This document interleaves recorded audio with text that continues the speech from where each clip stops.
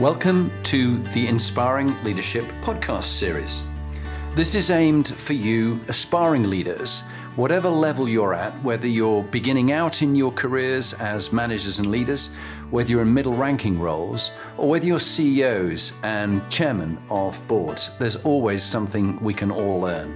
And it's particularly the skills, stories, tips and techniques that you can pass on to those you lead and your teams.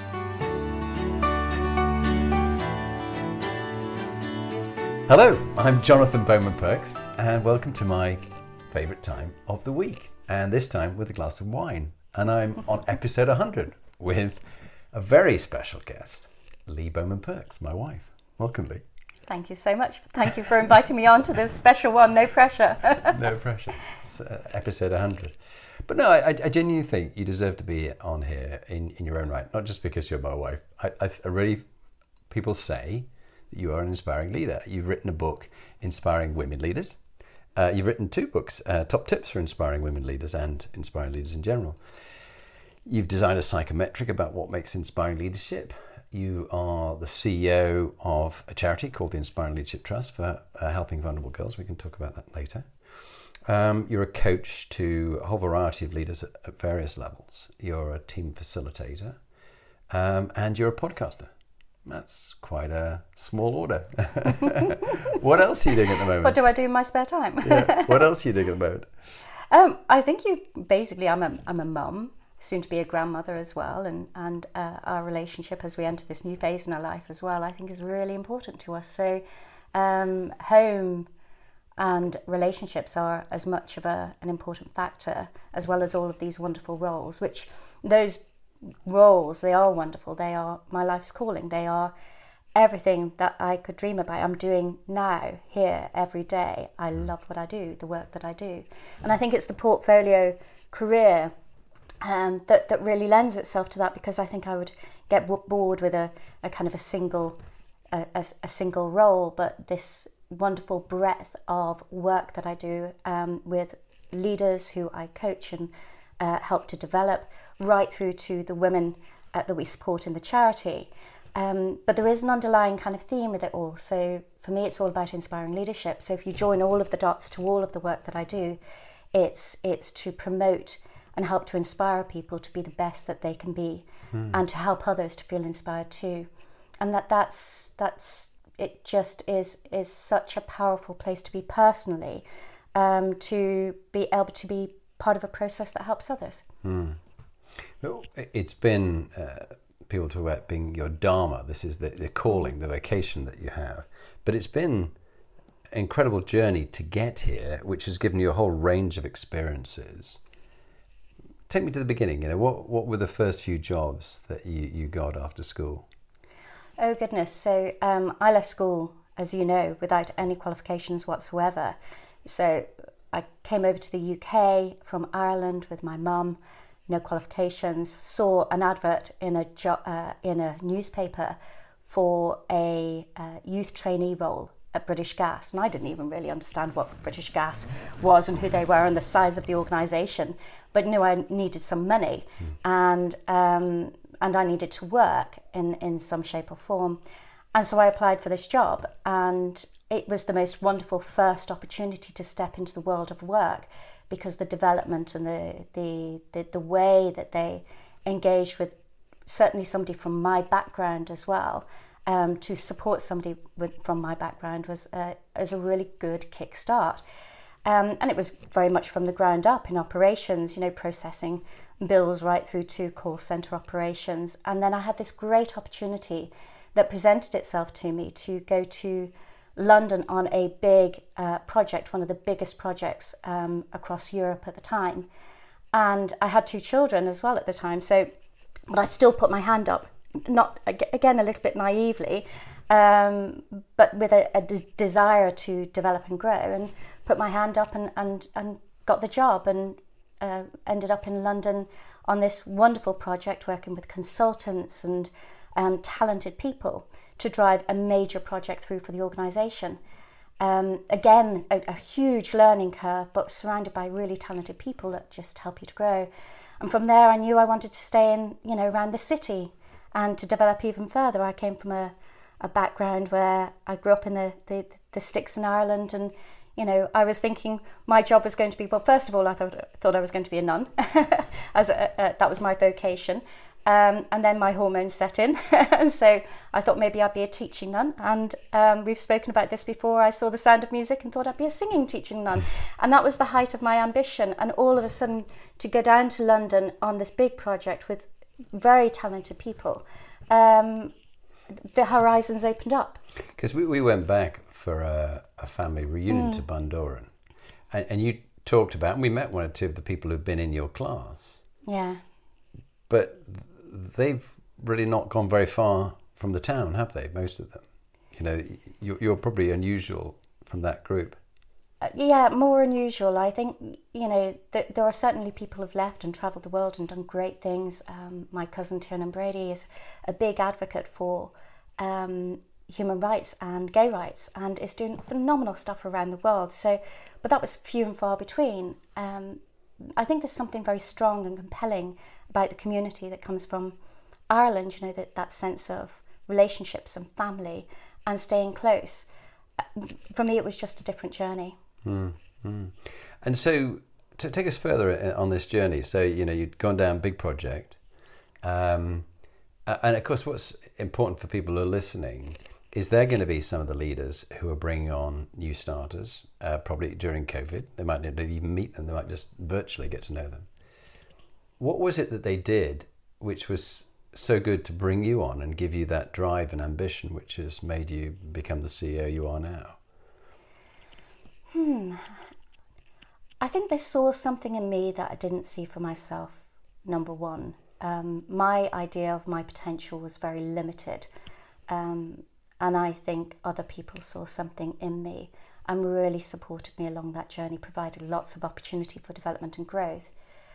I think it's as well what I did for myself, because once you get the taste for something, once you get the taste for development and growth and what can be out there, I think actually just finding those opportunities and really navigating through it was a little bit self-driven. That sounds very egotistical to say, but a lot of it was self-driven as well. And I don't mind owning that, because I know within that I made some strong choices along the way about where I wanted to go, who I wanted to work for.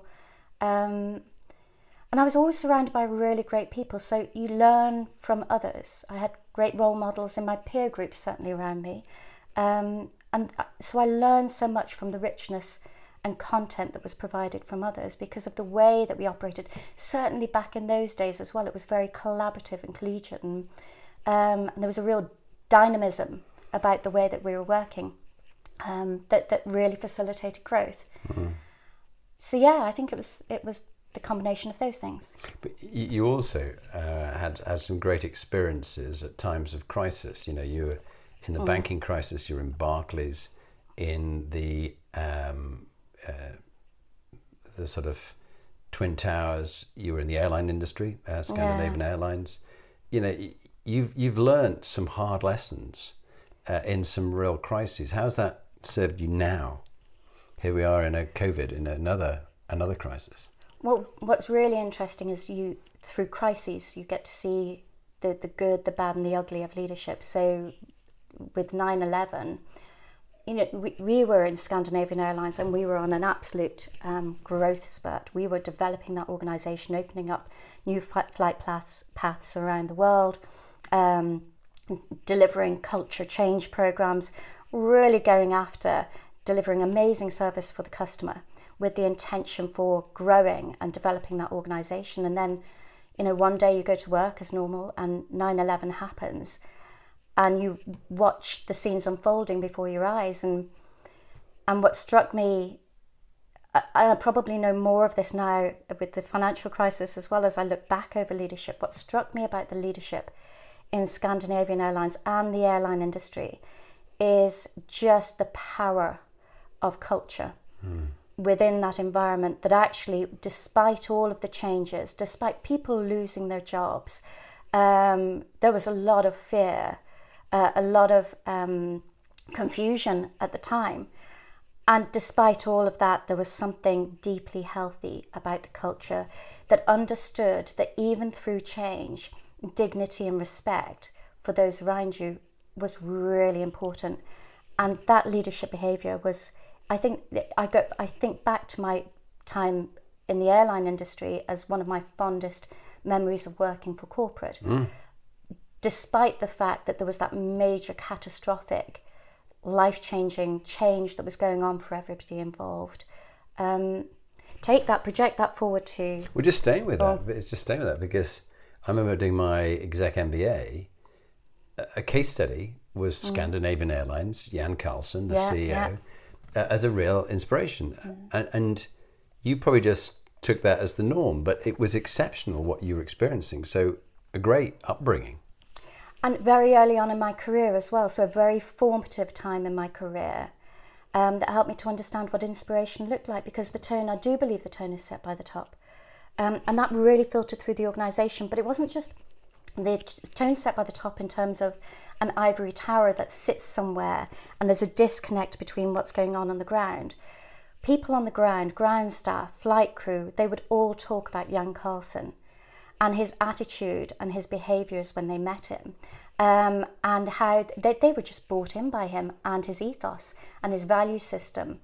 And so we learned from Jan Carlson just through actually our personal engagements with him on the floor directly. Fantastic. Very powerful. A great book called The Moments of Truth. Yes. Which links directly to his Tell us what Moments of Truth mean.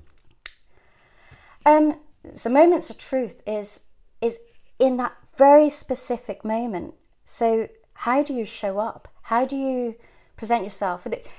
9/11 and everything that was going, that was a moment of truth for us all. That was a moment for Scandinavian Airlines. But because you had your own crash shortly after, didn't you? We did, within the space of a couple of weeks. So absolutely devastating. And a private plane flew into one of our own planes and took out hundreds of people on board, and absolutely devastating. And again, it was the leadership. In fact, what struck me is the compassion.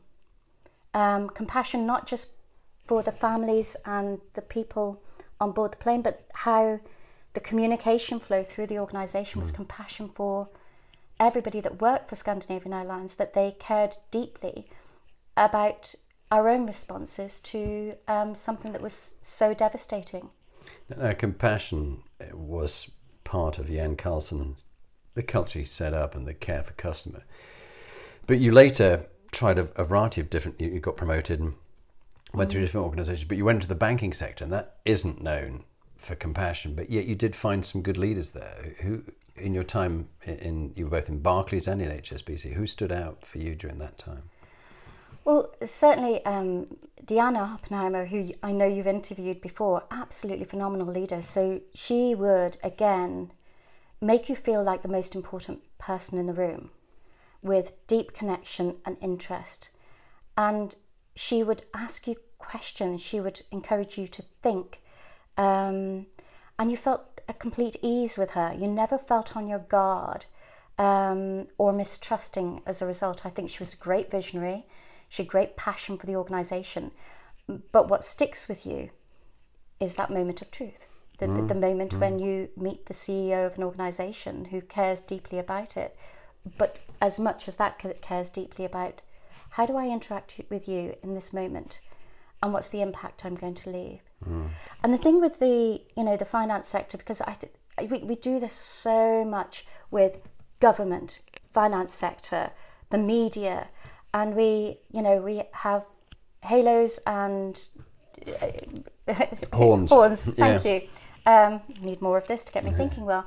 But you've got the halo horns effect, and it's almost like we paint this wide kind of brush across everybody. It's just like, well, banking is evil, government is evil, bureaucracy is, and actually it's not the case. My own observation in any organisation that I've worked with is you've got far more great intentioned people turning up, wanting to do good work, wanting to make a positive impact. And sometimes it's the systems and structures that makes things go awry. quite often it's certain people within those organisations that bring it to almost a level of collapse. But mostly people, I believe, come with great intention. And so labelling for me is a really important thing, is actually being really clear about understanding what the deeper issues are within system structure, and not just labelling a whole system or a whole set of people just because of some of the errors, the faults that might exist. Well, you've taught me a lot about non-judgment, and you catch me if I'm being judgmental about people, and I really value that. And so all these different things brought you to this moment today where you've got essentially two jobs. You're the CEO of a charity, a startup charity, which you founded yourself, the Inspiring Leadership Trust. And you're also coaching and facilitating and doing public speaking and a podcast. That's a lot. What drives you? You know, what makes you do all this? You know, anybody would just find one of those things is enough, but you do the lot. Well, we've all got the same amount of time in the day. And I work really, really hard. And I try to work with deep focus. And I think the fact that all of those things are aligned means that I can apply my energy in a way that is deeply focused around one agenda, which is to inspire leadership. And what does that look like? And what are the different forms of showing up and helping that to take place? And I think to just work within organisations to help develop inspirational leadership within organisations, it would be unsatisfying for me, because actually, this was triggered by writing the book Inspiring Women Leaders, and all of the research that I did with women and men around the world who were doing really great things that were identified as inspiring leaders, and the assessment methods that we used to help with that piece of research. What really struck me is that there are people out there who are in life and death situations. You know, the decisions that they make on a daily basis have an implication. And I was really inspired by the field directors in war zones, disaster zones, military people, you know, you name it. And they were out there putting on their lives on the line to help, to be in service of others. And I think if I were to only focus on organisations and not think about a bigger responsibility, a moral duty actually around how I impact this world, what's my legacy? How am I going to add value at a deeper level? Now that my background was not normal, where I am today is very different to where I was when I first started out. And to miss the opportunity to actually give back in the most meaningful way possible to our communities, I think would be an absolute shame. We're sitting on a sofa now. Which squeaks a lot when we move, so we're trying to... But I do recall something that sort of shaped you was hiding behind a sofa. Do you want to tell us a bit more about that, and how that early life and the tough time with your father and all that you experienced with a mother fighting to bring up two girls on her own and escape an abusive situation, how has that shaped you in the charity you're now the CEO of and you founded? So I want to share a story with you. So when I first launched my book, and we were in one of the banks, and we had a wonderful celebration, about 200 people in the room. And the intention for the book was to actually donate all of the profits to a charity at that time. And I remember walking off stage after we'd presented about the book and we'd had some speakers, and somebody came up to me and they said, "But you're white privilege. Wow. And so you have no right to talk about this kind of stuff." And it was really, I felt really quite angry. Not because, but it was almost this assumption around who I was and my backstory. Now that's not to say my story is harder than anybody else's, but what struck me there is how easily we can make judgments about people and about their potential, or about the impact, or what they should and shouldn't be doing because of this. And so, yeah, if I go back to, I was born in England and we had to leave very quickly, so to escape an abusive relationship. I was only a toddler at the time, so myself, my mum, my sister, we got on a plane to escape. And I can remember... From your father? From my father. And I can remember as we were sitting on the plane and getting ready to go, and I was naive, I was young at the time, I did not know the circumstances in which we were leaving fully, I appreciate. And as we were preparing to leave, the flight attendant called us off the plane. So there was an announcement and we had to get off the plane. And my father was actually in the airport saying that we couldn't leave. And so my mum negotiated. If she stayed, then myself and my sister could leave and go back home to Ireland, and he agreed. And at that point, we didn't know whether we would see Mum again. Wow. And so, fortunately, we did. There's a happy ending to that story. And a few weeks later, she came to Ireland, and we were living with her grandparents for a long period of time because we had no money, we had nothing. And of course, Mum came over to Ireland, and she had to find a job and struggled to get initially to a teaching profession over there. She's a teacher because of some of the regulations and rules around who can teach in Ireland, particularly at that time. But she worked hard and she studied hard, and she made sure that she could break down a system which was very much biased towards a divorcee, a single parent. She broke down the system and got to work in the local national school.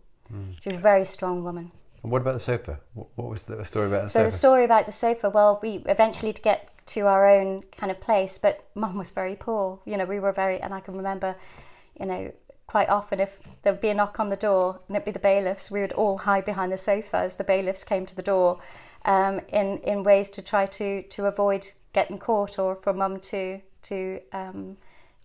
have furniture removed and things like that. So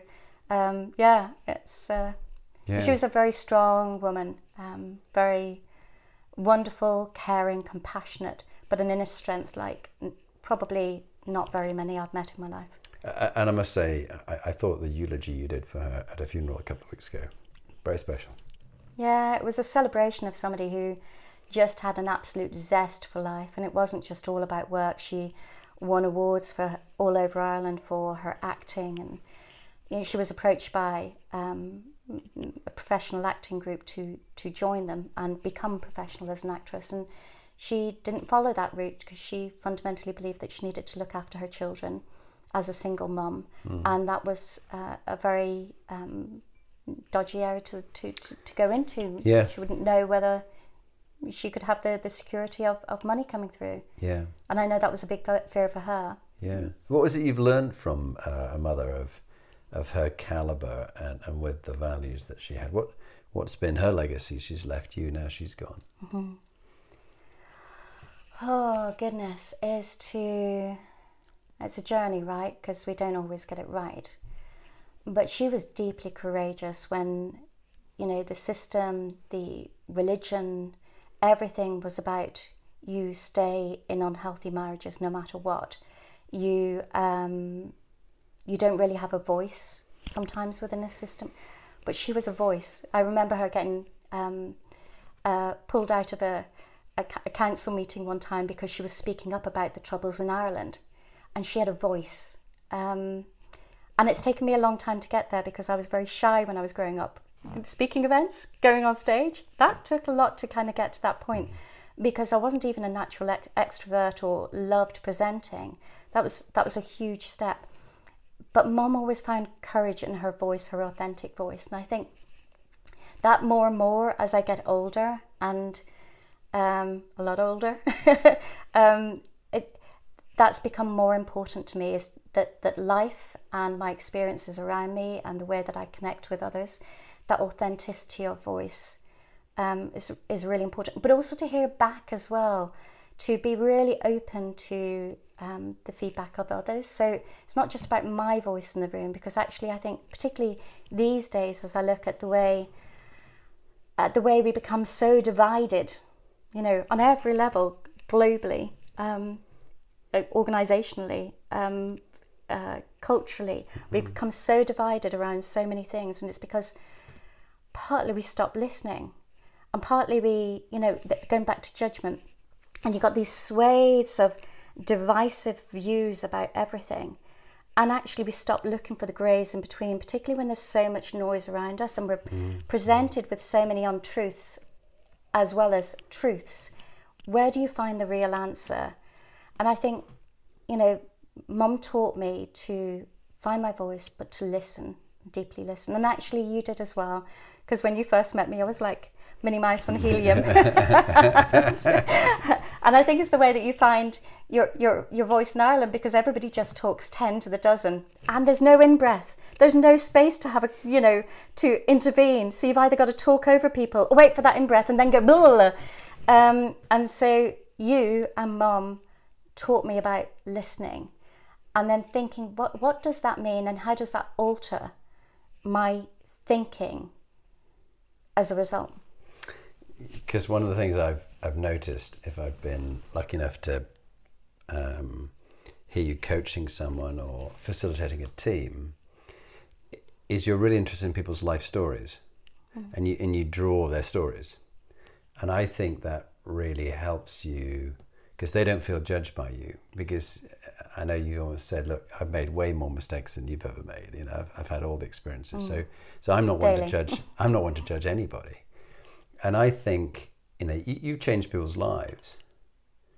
How does that make you feel when they say that you've changed their lives and their success in their business and a promotion or whatever it is? How does that work for you? So what I find most inspiring is that they've changed their lives. Because going back to exactly what I said before, they have been courageous enough to enter a situation where they have listened. And they have not approached coaching in a tick box exercise way, whereas just go through this development process, but they've opened themselves up to so much vulnerability. And I've seen tears, I've seen the whole works, anger. But when they get through that process and they go, do you know what? I need to make change happen here, because this is the impact. I now realise this is the impact that's going on. That's really deeply courageous. And so I'm inspired by their attitudes to how they've changed themselves. And all I've done is help to provide insight and interpretation that's been the catalyst for that. And so people listening and watching, what kind of coach will you be? How would you support, challenge and inspire them? How would they experience you?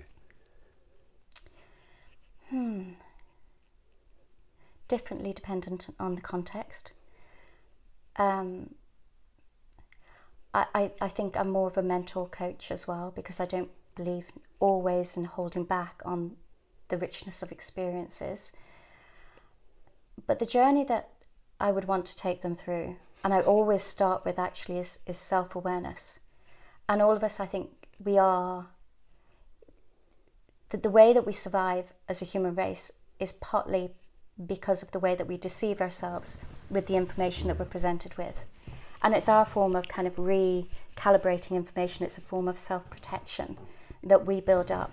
And so we create new narratives that reinforce our own belief systems and even our own biases about ourselves. Because our belief is that we always come at something with great intent, despite our actions. But then we make judgment about other people's actions and not about their intent. And so to really open up the window to somebody's impact that is beyond intention, to these are the behaviours that people are experiencing, great behaviours here, these are your strengths, but to be open and honest and courageous in a conversation that says, actually, and there's some work to be done, which we all have to do. You, me, everybody has to constantly check in and build our self-awareness about how we're impacting on those around us. And I don't think we do enough of that. And that's the starting point for any journey. And then as a coach, it's about being supportive, being informative if and when I need to be, but be really challenging. So if feedback comes through to say that a leader is toxic, if they are bullying. Now, quite often there's a narrative that goes around about when coaching comes in, and it's only about the high performers and high potential. just like, well, that's only 10% of your organisation. And what are you doing about the derailers that exist within your organisation? Because actually, I fundamentally believe we can create change within everybody as long as they have the attitude and the desire for change. And so we limit... Because your next book and your whole podcast series, tell us what the title is of that. Oh, it's Inspiring Leadership and the Toxic Turnarounds. So it's really to look at the dark and the light side of leadership, and to know, to understand how systems, structures and cultures, and even us as individuals, how we interact with that, are either helping to inspire or reinforcing some of the negativity and the toxicity that exists. And sometimes we don't look...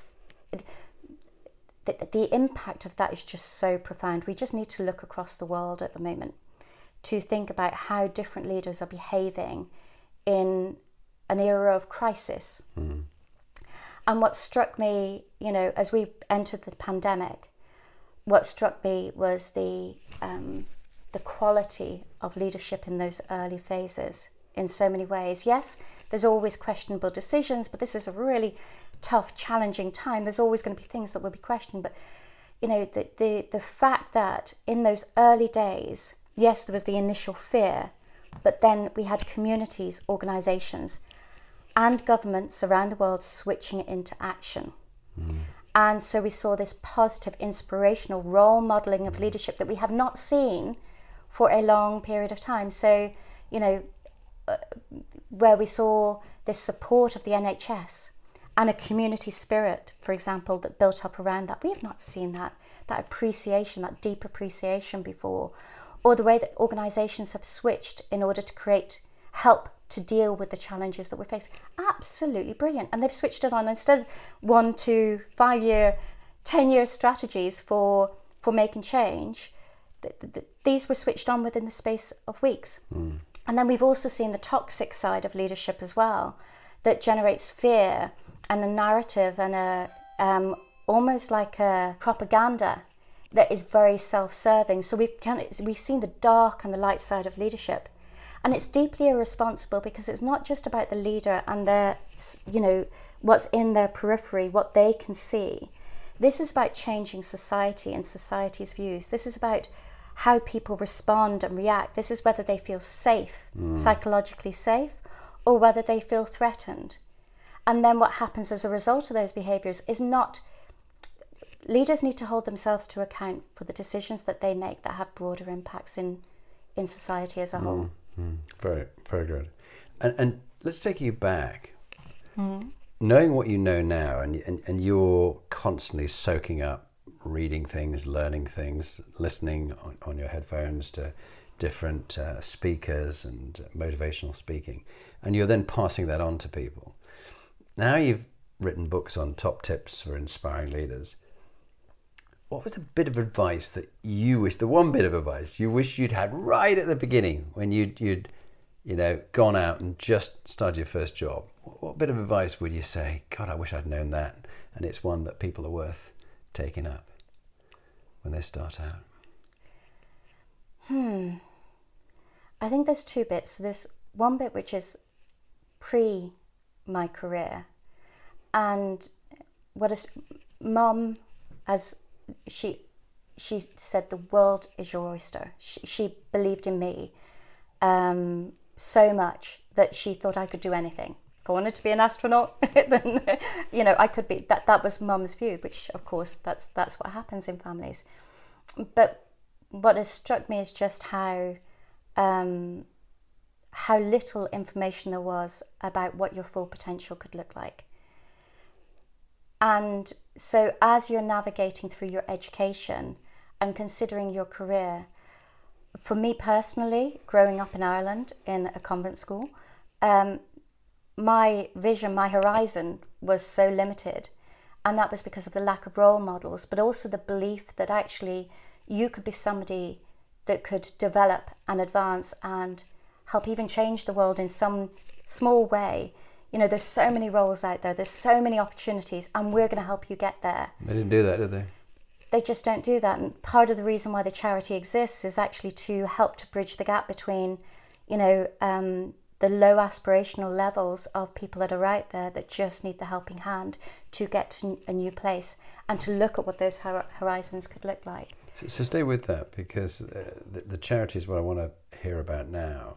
That, it's big on social mobility, which you've experienced yourself in your own life, and big on helping victims of abuse, which on a number of occasions you have been a victim of abuse, but you don't see yourself as a victim. You see yourself as someone who not defined by your past.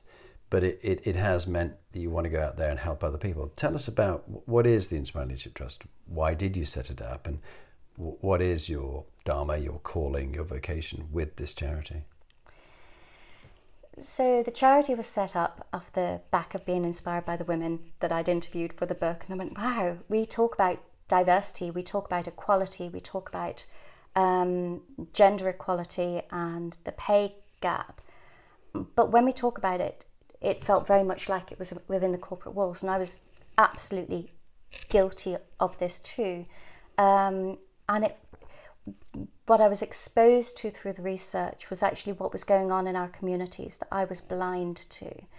And that despite all of the investment that is happening into charities, into interventions, something else needed to be put in place, because the issues are rising.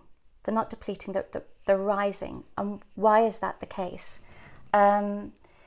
And so part of it was actually really learning beyond my own peripheral vision around the corporate world, that there's a bigger community out there that is really important to be in service of. And in my privilege position today, it's important now to give back. And just staying with that, what is so good is you've combined all these leaders that you and your coaches, because you have a variety of other coaches you can call on and speakers from around the world. You've picked these top businessmen and women, mainly a lot of them businesswomen, but men too, and you've got them to give back to the charity, and then they get something back. This whole idea of reciprocity, it's quite unique, and you've also don't see other charities as rivals. You see it as ways of collaborating and helping. Yeah. That's rare. Tell us about both those things. Well, charities are struggling.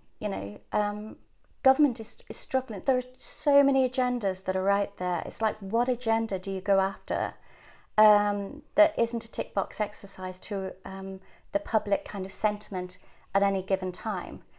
And so I think we need to play a part in helping. Sometimes we kind of point out there and we go, why is this not working? And actually we've got to look inwards and go, and what can we do to help? And this is a really important area, is that we've all got a part. I love the way that people mobilised around helping at the very beginning of COVID, but we've switched back to this kind of fear-based, challenging kind of style of responding to what's going on in the world. But that's really important, and charities need help. There's no point me competing or just providing another service that is the absolute same as other charities. What we've got to do is to understand what's in the gap. So we did a big piece of research to understand what's in the gap and what do we need to do to help empower women and girls and help them to become financially independent. And then how can we work collectively and collaboratively with organisations to help to achieve our mutual goals? Because actually, if we're all to look at our goals in this space, then it is about the empowerment of women. But it's just at different phases in which we're intervening. And so I set up the charity based on the fact that I knew we've got a very strong network of global brands and top leaders from all of those different organisations as well, and entrepreneurs. Our network is so powerful. And how powerful is it to take that back out into communities? Because these leaders, the research also showed that, whilst I felt that I wanted to give more back to our community, the research into inspiring leadership, that legacy component, other leaders wanted to do too, properly, not just, again, a tick box exercise, but properly. How could they affect change? And the power of the charity was therefore to kind of really look at how do we mobilize those leaders, and then how do we bring that back into our communities of women so that more people can feel inspired and more people can have a new pathway to a different life. And the only way to do that is through collaboration, because when women and girls go to a charity organisation at the moment, the proposition is not infinite, it's finite, as per Simon Sinek. They have a finite amount of resource, a finite amount of funding, and then they're rolled out of the system. But the journey doesn't end there, and certainly the vulnerability doesn't end there as well. So what can we as organisations do to help to engage with a part of our communities that doesn't get that visibility, and really put our money where our mouth is, to inspire and empower through opportunities, through development that helps to change lives. And who have you managed to persuade to back you? Which organisations have backed you? Government and different corporations?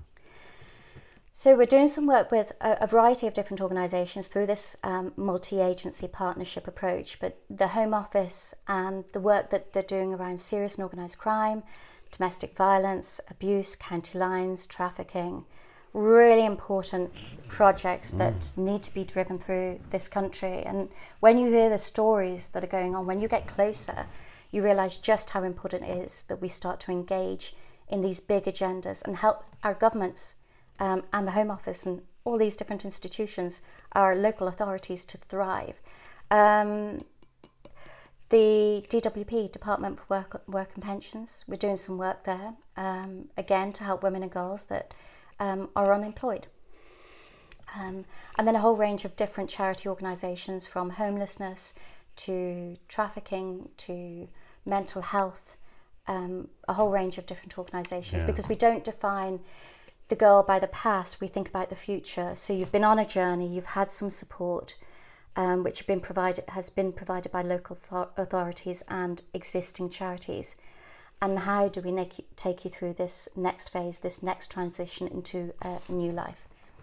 Fascinating. And we could talk for hours on this. I clearly could. And so this combination between, and we're sort of coming towards the end of our chat, but this combination between coaching, speaking, team development, and then getting the leaders that you meet to give back to society, to the most vulnerable, the ones who can develop it. And then you get the top speakers in the world to give their time as speakers to the volunteers. I think that's fabulous, that reciprocity.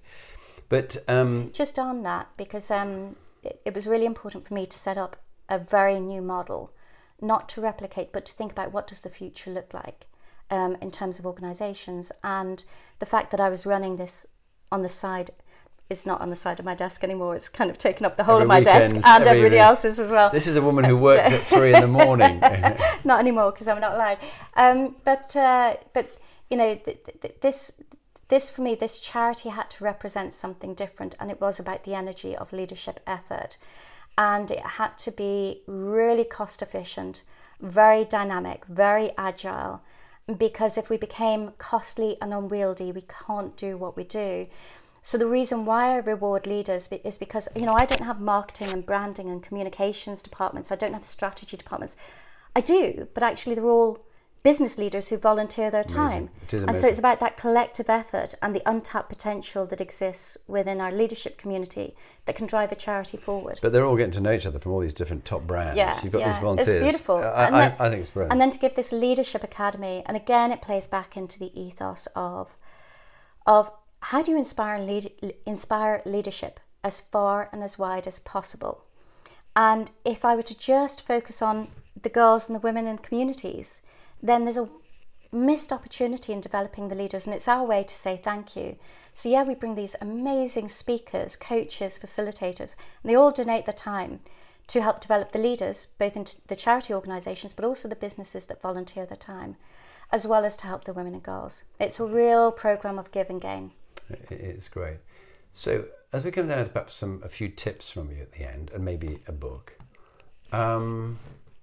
the other thing before we go into those stages is we're in the middle of wave 2 of a pandemic as we come to this episode.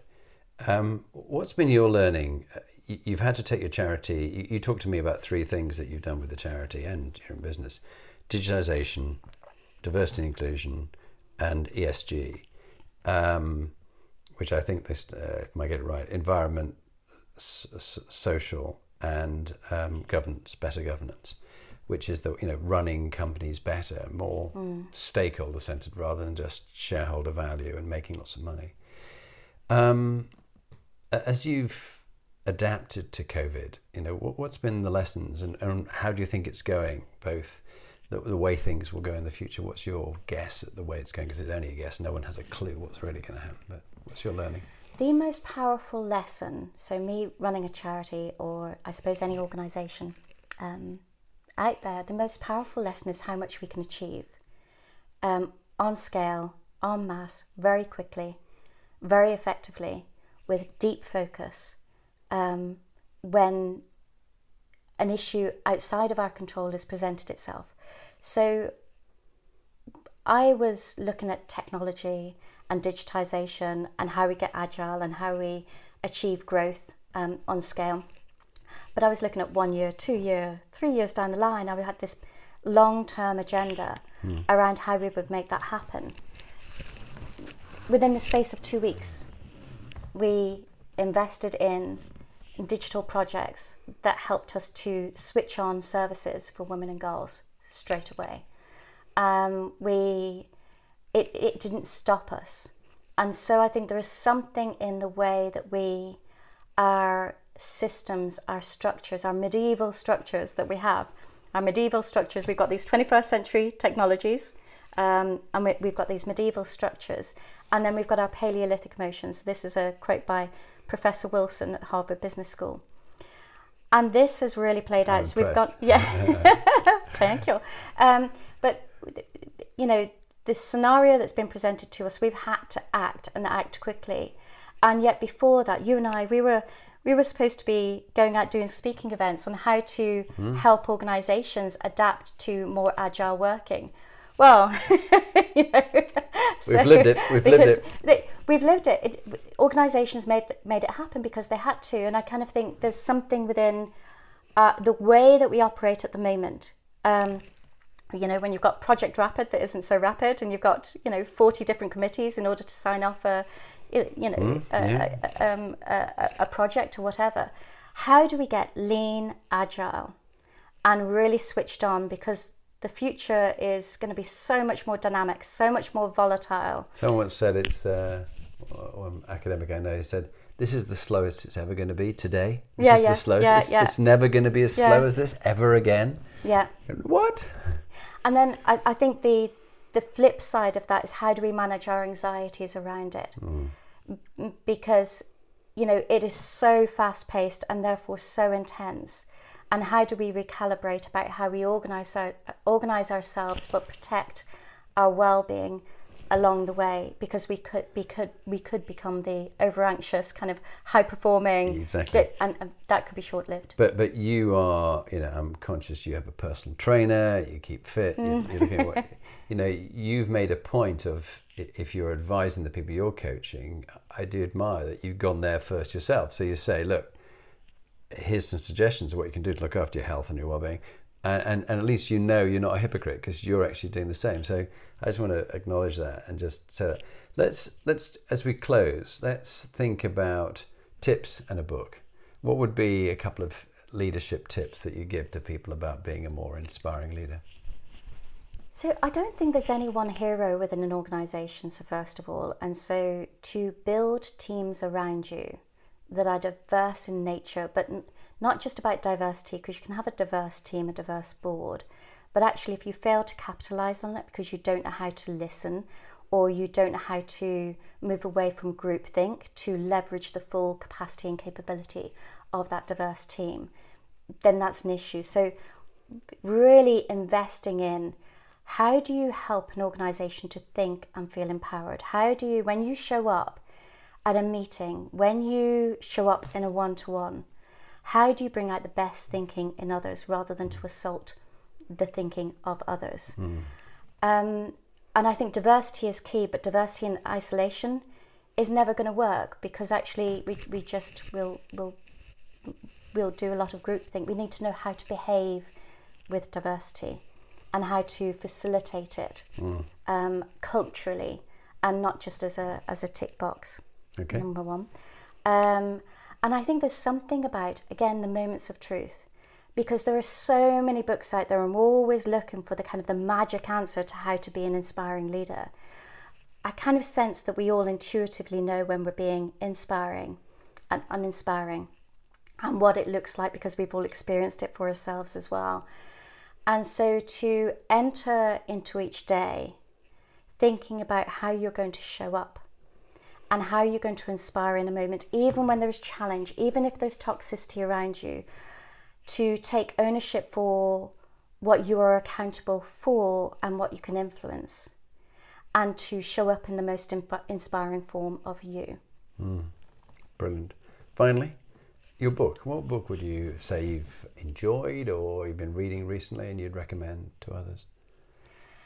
So there's 3 books that I keep playing with at the moment. One is the Simon Sinek, The Infinite Game, because I'm a fundamental believer if we're to create long-term change, we need to move away from short-term mindsets and this competitive, combative nature, which is depleting energy and culture and the full opportunity of how to grow globally, not just for our organisations, but on a global scale.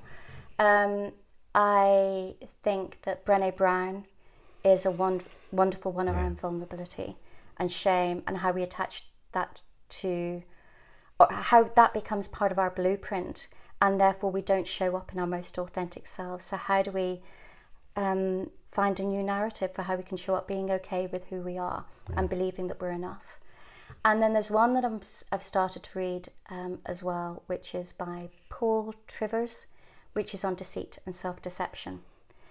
And if I were to look across the work that we do within organisations and with leaders, it always starts with awareness and breaking down our own kind of self-deception that is holding us back from being that inspiring leader. And I think that's a very powerful book, because it helps us to understand our biases and our egos, and therefore how we like to present ourselves and who we're fooling along the way. Lee Bowman-Perks, thank you very much indeed. Episode 100, we've done it. Thank you for inviting me, and I hope I did you proud. You did. I was very proud of you, very proud.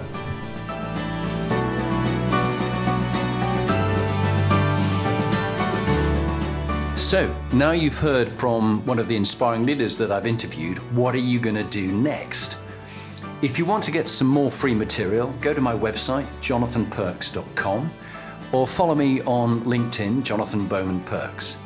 And there you can get access to my books, Inspiring Leadership and Top Tips for Inspiring Leaders. But if you want to actually do something about being a leader and constantly improving your game, raising your performance, get in touch with me about coaching you or one of your team that you want to raise the game for them. It's got to be people who want to be good to great, not people who you're trying to fire. And if you're looking for a motivational speaker, get in touch. Or if you want me to work with your team coach, I would be delighted to help you.